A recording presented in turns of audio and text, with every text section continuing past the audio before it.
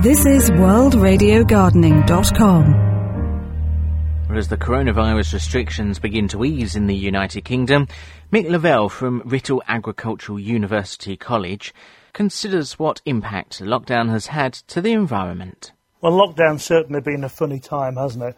And for many people, it's been a time when they've actually started to spend more time out in the garden.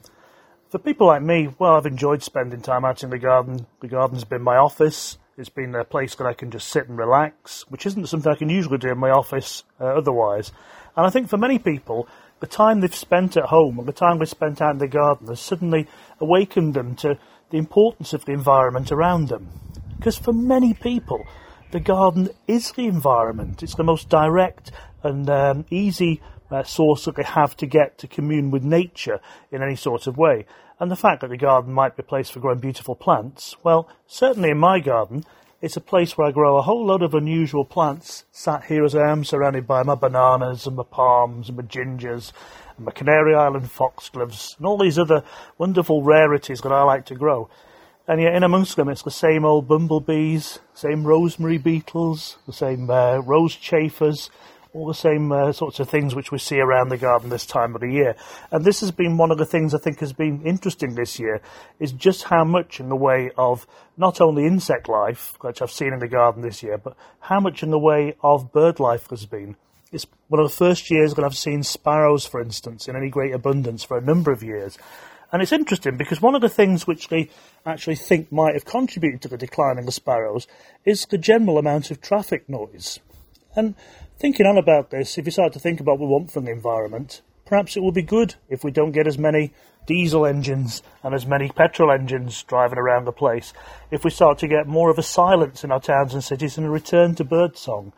Because this has been a real delight for me, getting up in the mornings, getting out into my office, in front of the computer, and having that little soundtrack of the dawn chorus behind me.